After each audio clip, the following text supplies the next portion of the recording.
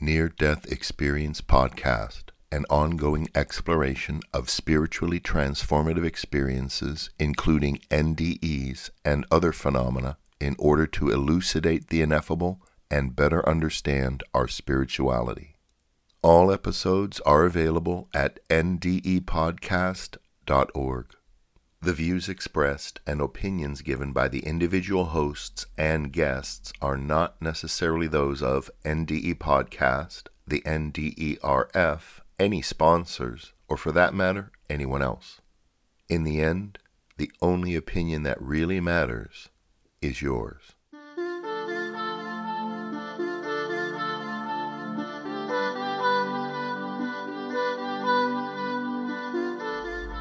Near-Death Experience Podcast, item number 395, aka Patreon item number 006, July 12th, 2022, the NDEs of Richard and Pynchon. Welcome back to Near-Death Experience Podcast, the official podcast and source of audio accounts for the Near-Death Experience Research Foundation, NDERF. I'm your host, John Messer. This is the 6th installment that Chaz reads for us from his Patreon recordings. We want to thank everyone who has been contributing to the show in every way they do to keep us going. It means a lot to us, and it's grateful to know that it means a lot to you. Okay, here's Chaz with the NDEs of Richard and Pynchon.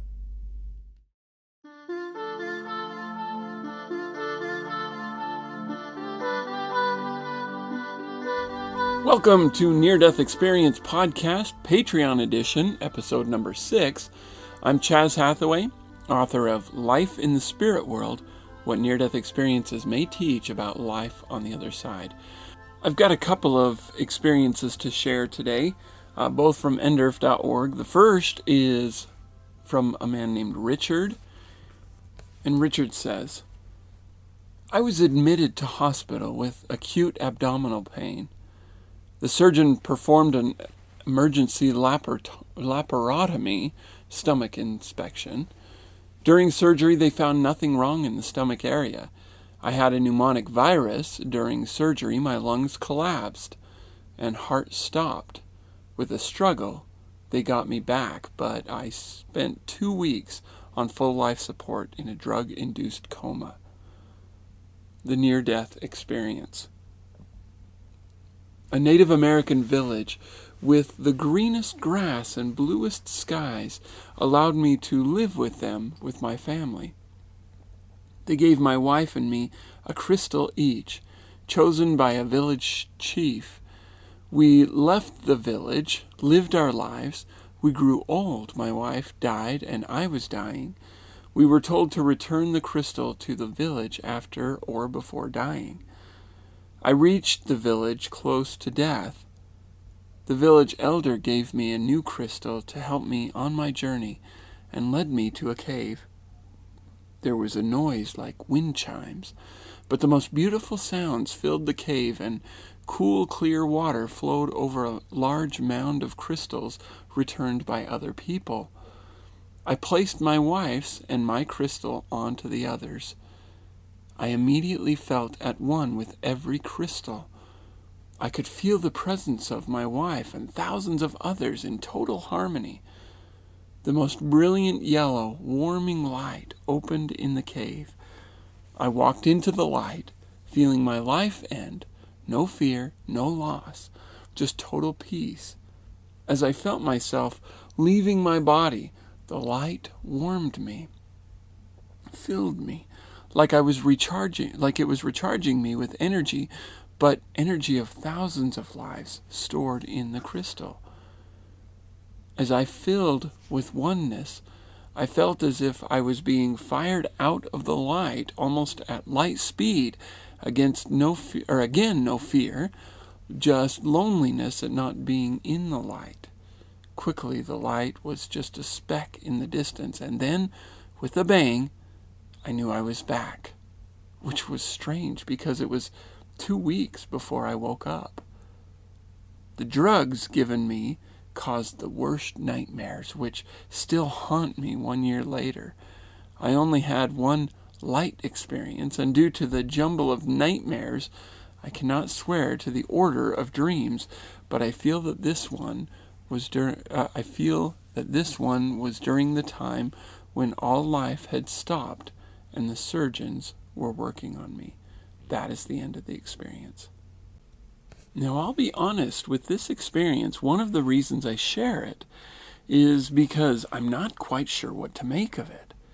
It's contradictory on so many levels that I'm left to think, well, I doubt they made this up, because if you made it up, you would explain some things, right? I mean, okay, so let me explain what I mean.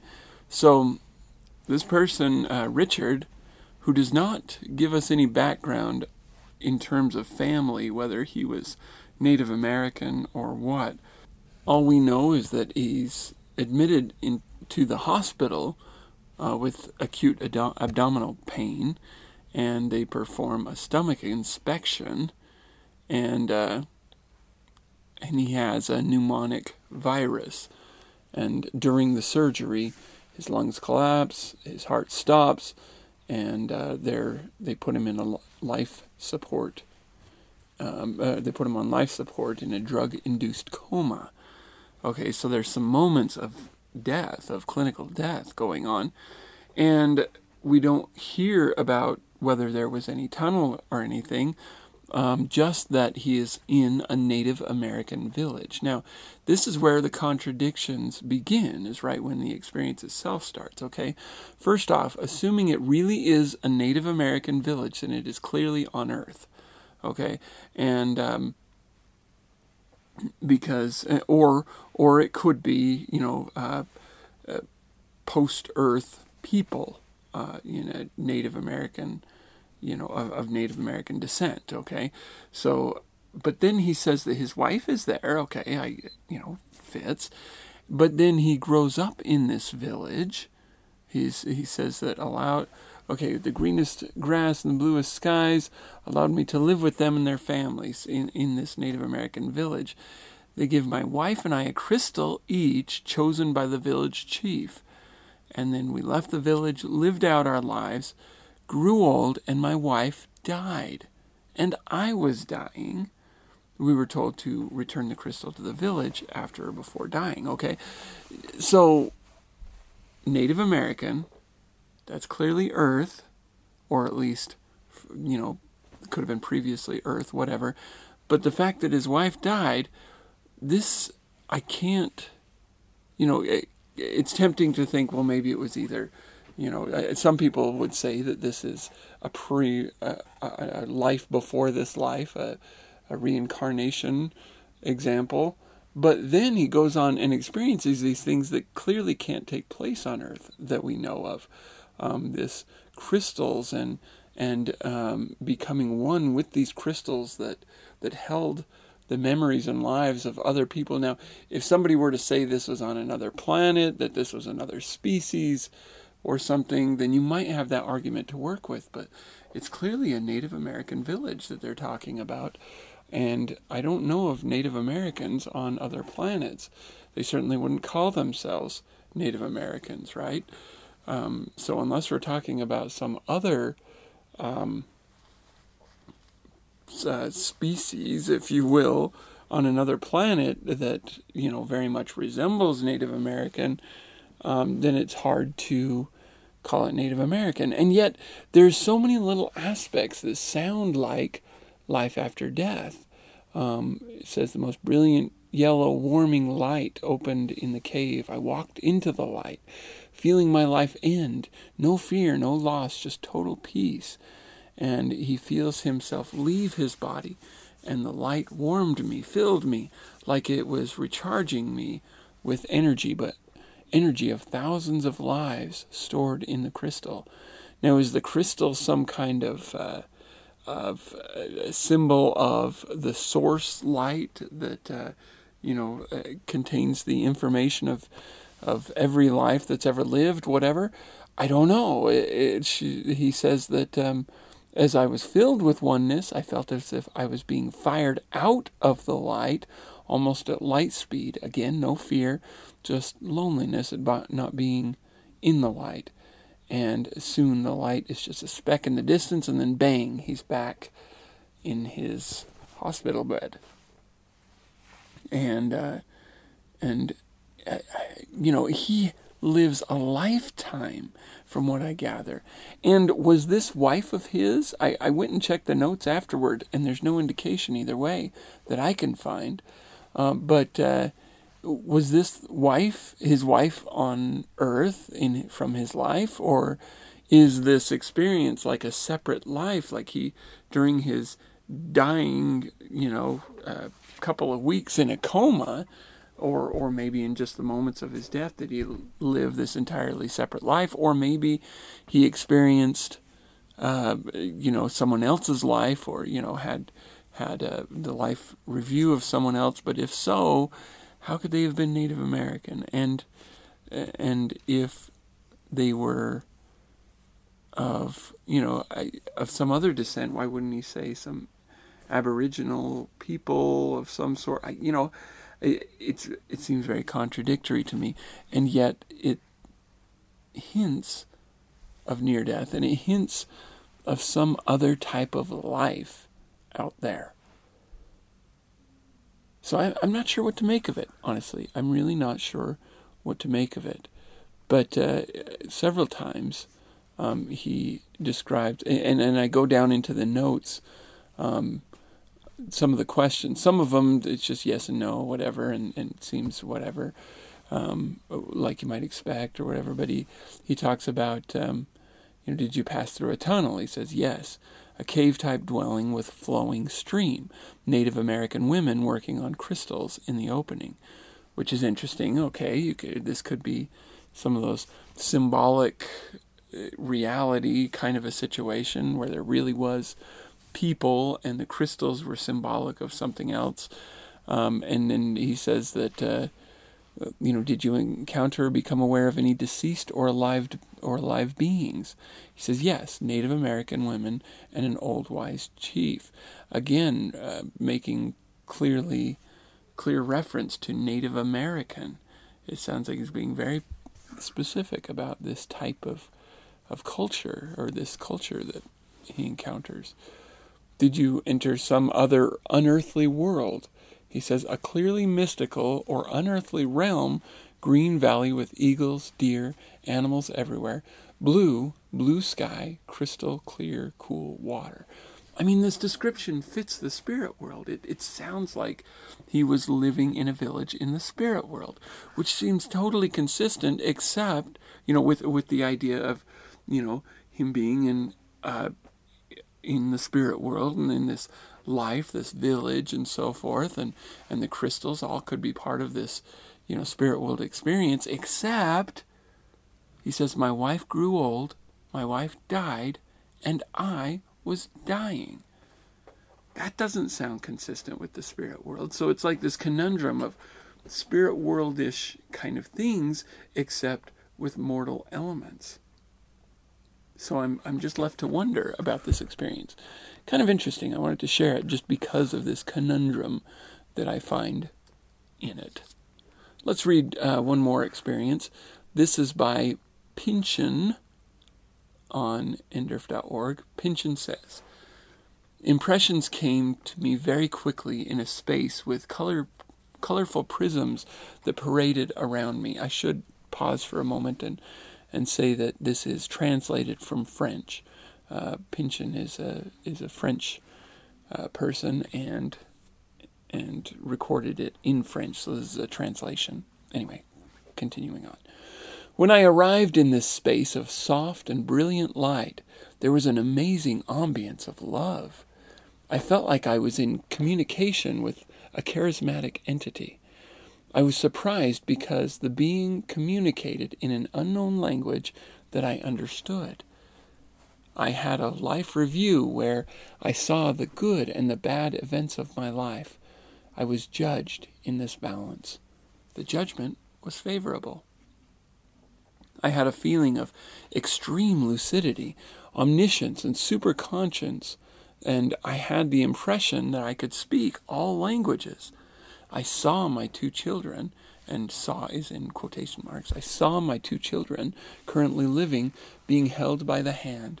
They were rays of light dressed in white. I was flooded with information. I knew I needed to come back to my children. Some messages printed themselves in my mind, and one only remained in my memory. It is necessary to fully use one's capacities on earth, not to waste its talents, but to share them with others. I made huge efforts to come back to life. When I came back to the world, I was agitated with what I was around me. I could not speak nor open my eyes, yet I felt all emotions and the thoughts of all around me. The first scene I saw was one of a tree against the gray sky with Paris off in the distance. I regretted my return. A depression followed, in spite of happiness at recovering. My family didn't want to listen to my deliriums. That is the end of Pynchon's account.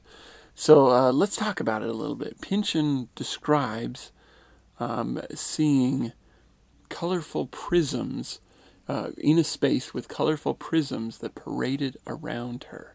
So I'm wondering if she is in a tunnel of like a prismatic tunnel, or maybe not. I don't want to put words in her mouth, but she says that she arrived in this space of a soft and brilliant light, and there was an amazing ambience of love. This is very characteristic of near-death experience type of feelings and experiences. She says that she was in communication with a charismatic entity. I wonder what is meant by charismatic. I assume someone who is really strongly present, I guess you could say, or strongly loving, strongly involved in the experience, not just a passive, quiet background character, if you will. I would assume that's what's meant by charismatic. She says, I was surprised because the being communicated in an unknown language that I understood. I had a life review where I saw good and bad events in my life, and I was judged on this balance. The judgment was favorable. So she's talking to this being who is communicating with her in an unknown language that she understands. That's a contradiction, but it's a beautiful contradiction. She doesn't know this language, but she understands the words. Now, I'm not clear on if that meant that it was genuinely a different language being spoken, or if this was thought to thought.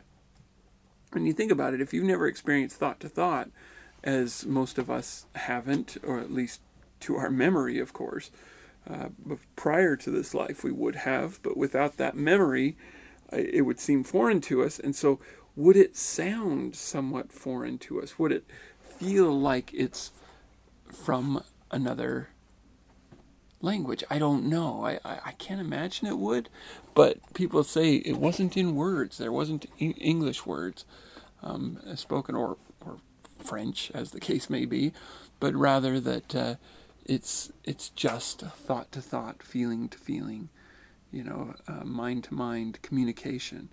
I don't even know what that would be like, but that is clearly communicated in many places. So I'm not sure if that's what she means or not, but she does say in the next sentence, or in the next paragraph, I had the impression I could speak all languages.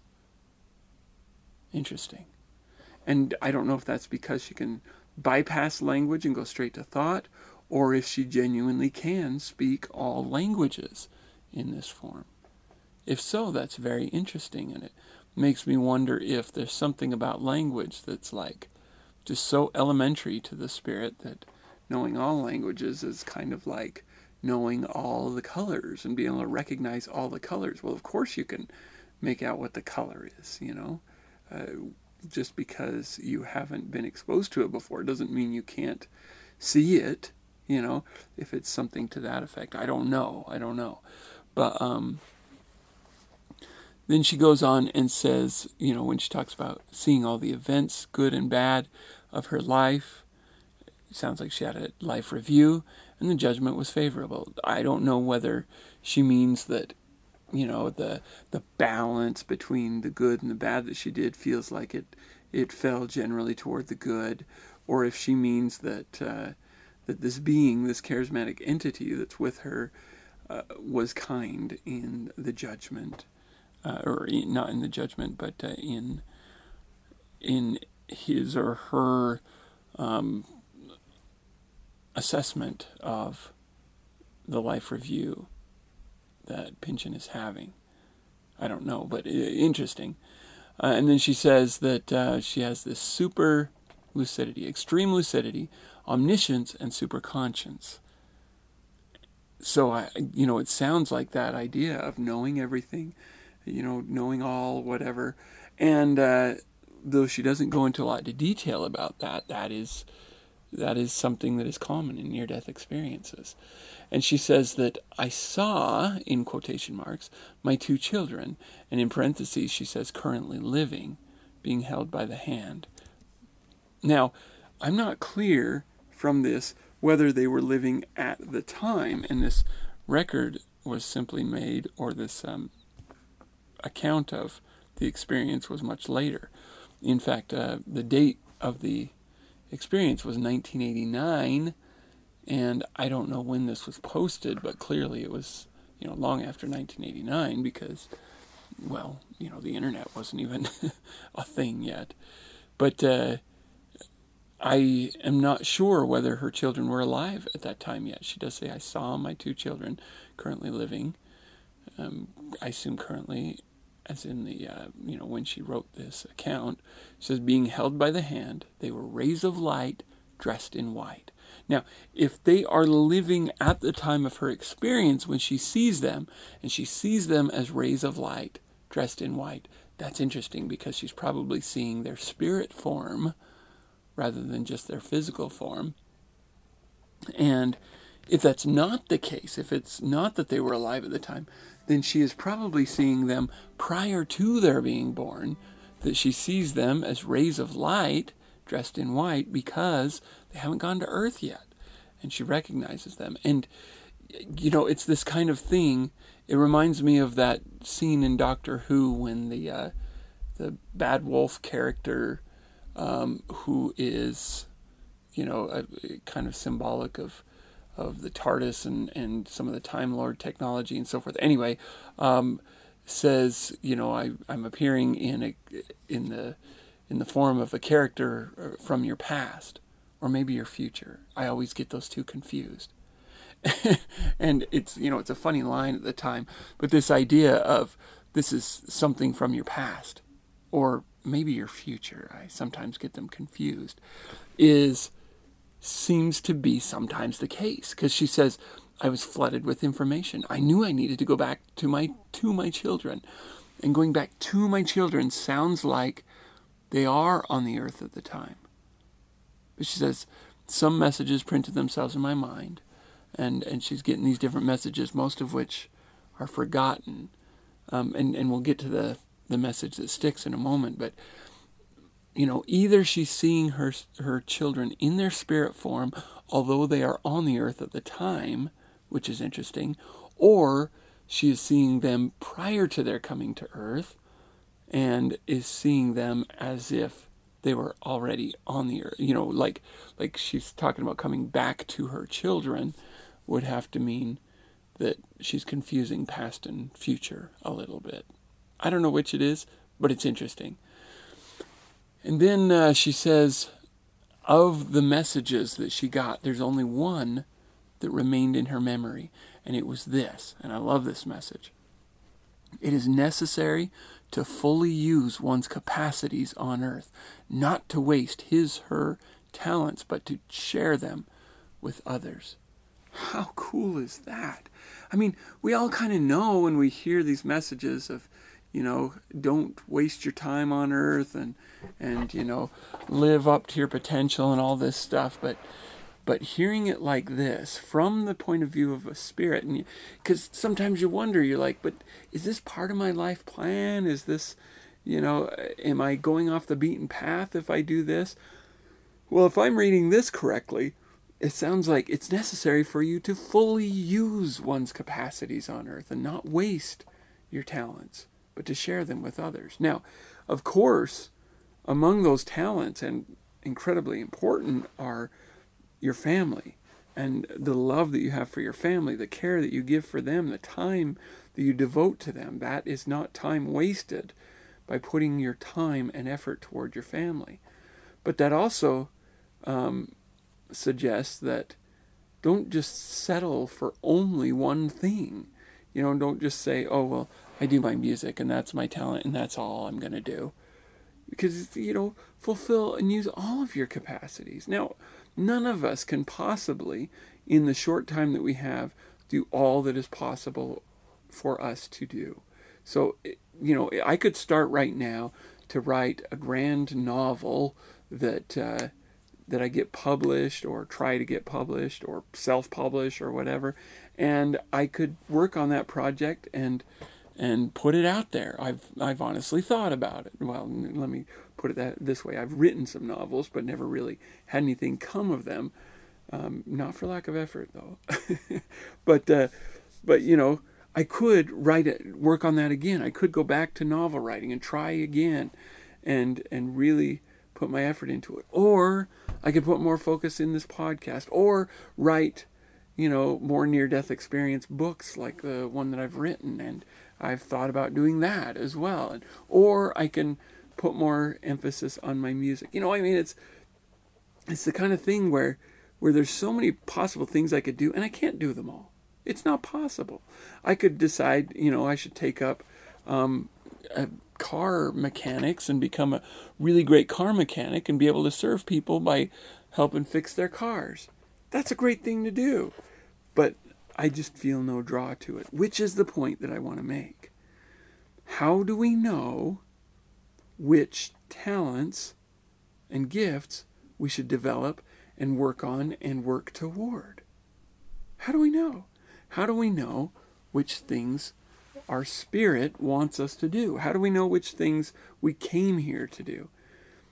And of course, the first honest and unfortunate response is we don't know.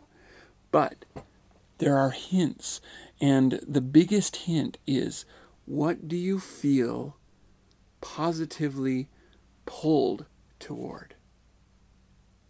Or what do you feel negatively pushed away from?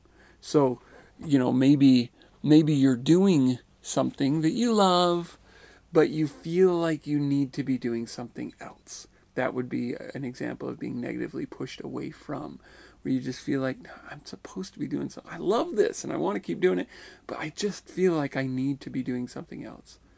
And that would be negatively pushed away from something.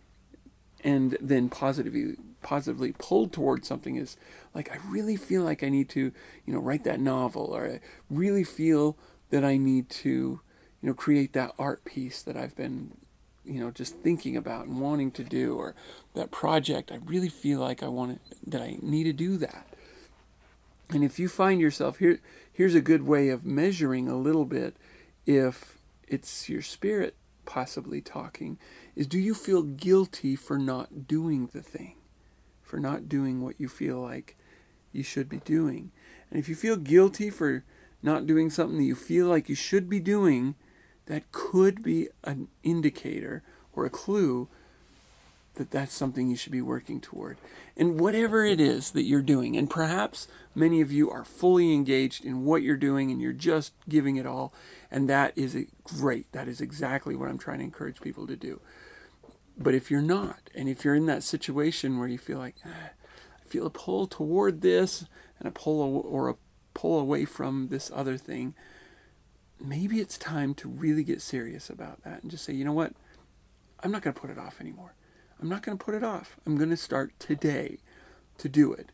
And I'm going to come up with either a schedule or a system of rewarding myself for doing, some way of guaranteeing that I'm going to do this thing and that I am starting to work on it.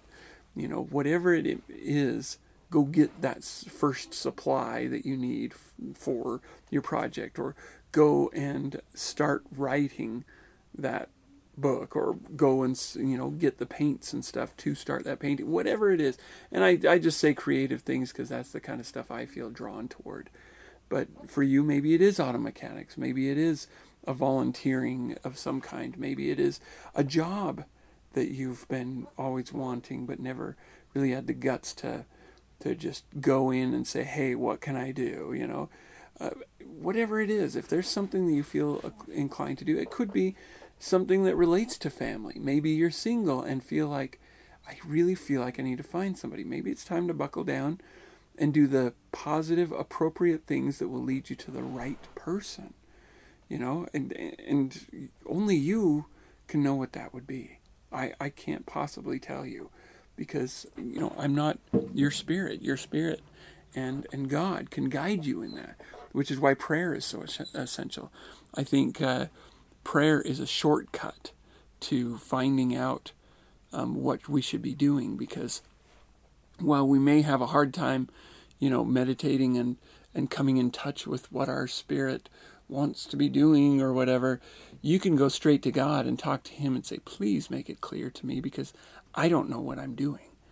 And He can bypass a lot of the things that maybe it would take to figure it out on your own, what you should be doing in this life.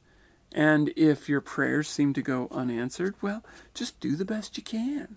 Just start diving into stuff. Start doing the things that are fully using your capacities on earth. Don't waste your time. Don't waste your talents. Share them with others. You're not going to be able to do all of them, so devote what time you can to some of them. Maybe it means cutting out a Netflix show. Maybe it means, doing a little bit less Facebook, or maybe it means, I don't know. It could be anything. There are ways to make time if time is your issue.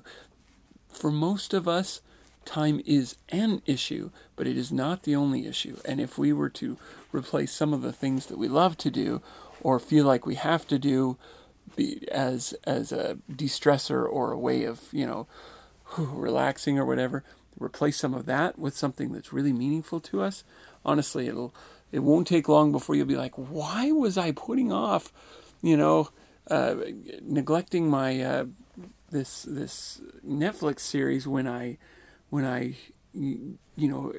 experience now what I'm experiencing and doing what I'm doing. This is so much funner than any show I ever watched. You can ask anybody who has deeply delved into a talent or gift of some kind. It is more fun than watching a movie or Facebooking or whatever. And admittedly, it's work. It's almost always work, and it's almost always physically or mentally or psychologically or emotionally draining in some way. But it's almost always draining in a different way than your work or your family or whatever it is that is draining you and leaving you with so little energy to do what you feel like you should be doing. So just try that. And I think that is a powerful enough message that if we were to just take that message, it is necessary to fully use one's capacities on earth, and not to waste your time, your talents, but to share them with others. I can't think of a better message we could get out of this today. As we finish up, I would like to remind you all that on the website, near-death-experience-podcast.org, all of the previous episodes of the show are available, so that you, having this Patreon link, have the now 6 episodes that are up on Patreon, and go to near-death-experience-podcast.org and you can download any and all of the previous shows. It's somewhere around 200 right now. I'll have to look. I'm strongly suspicious that it's over 200 on the website now. So with all those and these, you have lots of material to read or listen to. So if you haven't gone back and heard all 200 plus episodes of the show and you want more, there is more to be had. If you've been listening from the beginning and you're all caught up and everything, I just applaud you and thank you so much. My goodness, that is devotion. I know how much time it takes me creating these shows, and so I have just an inkling of what you might be spending your time, how much time you're spending listening to the show, and I just deeply appreciate it. I hope that you understand how much that means to me, because I really feel like this is part of my reason for being here on earth. This program, as simple as it is, and is small as it may be in its lifetime, I feel like I'm making a difference because it's making a difference in people's lives. And they're contacting me and telling me how much it's meaning to them is making a difference in my life. Because there are days where I get up and I'm like, I just don't want to do it today. I'm tired. But then I start into the show and I remember what incredible messages we have here. And then I check my inbox and I see that people have contacted me to thank me for, a particular episode or some message. And I'm just like, wow, it's a joint thing that we're doing. This is not a one-way service. It is not a one-way service. You guys are doing all kinds of good for me. And I hope that I'm doing some good for you. So with that, thank you all for listening, and thank you so much for your patronage and support.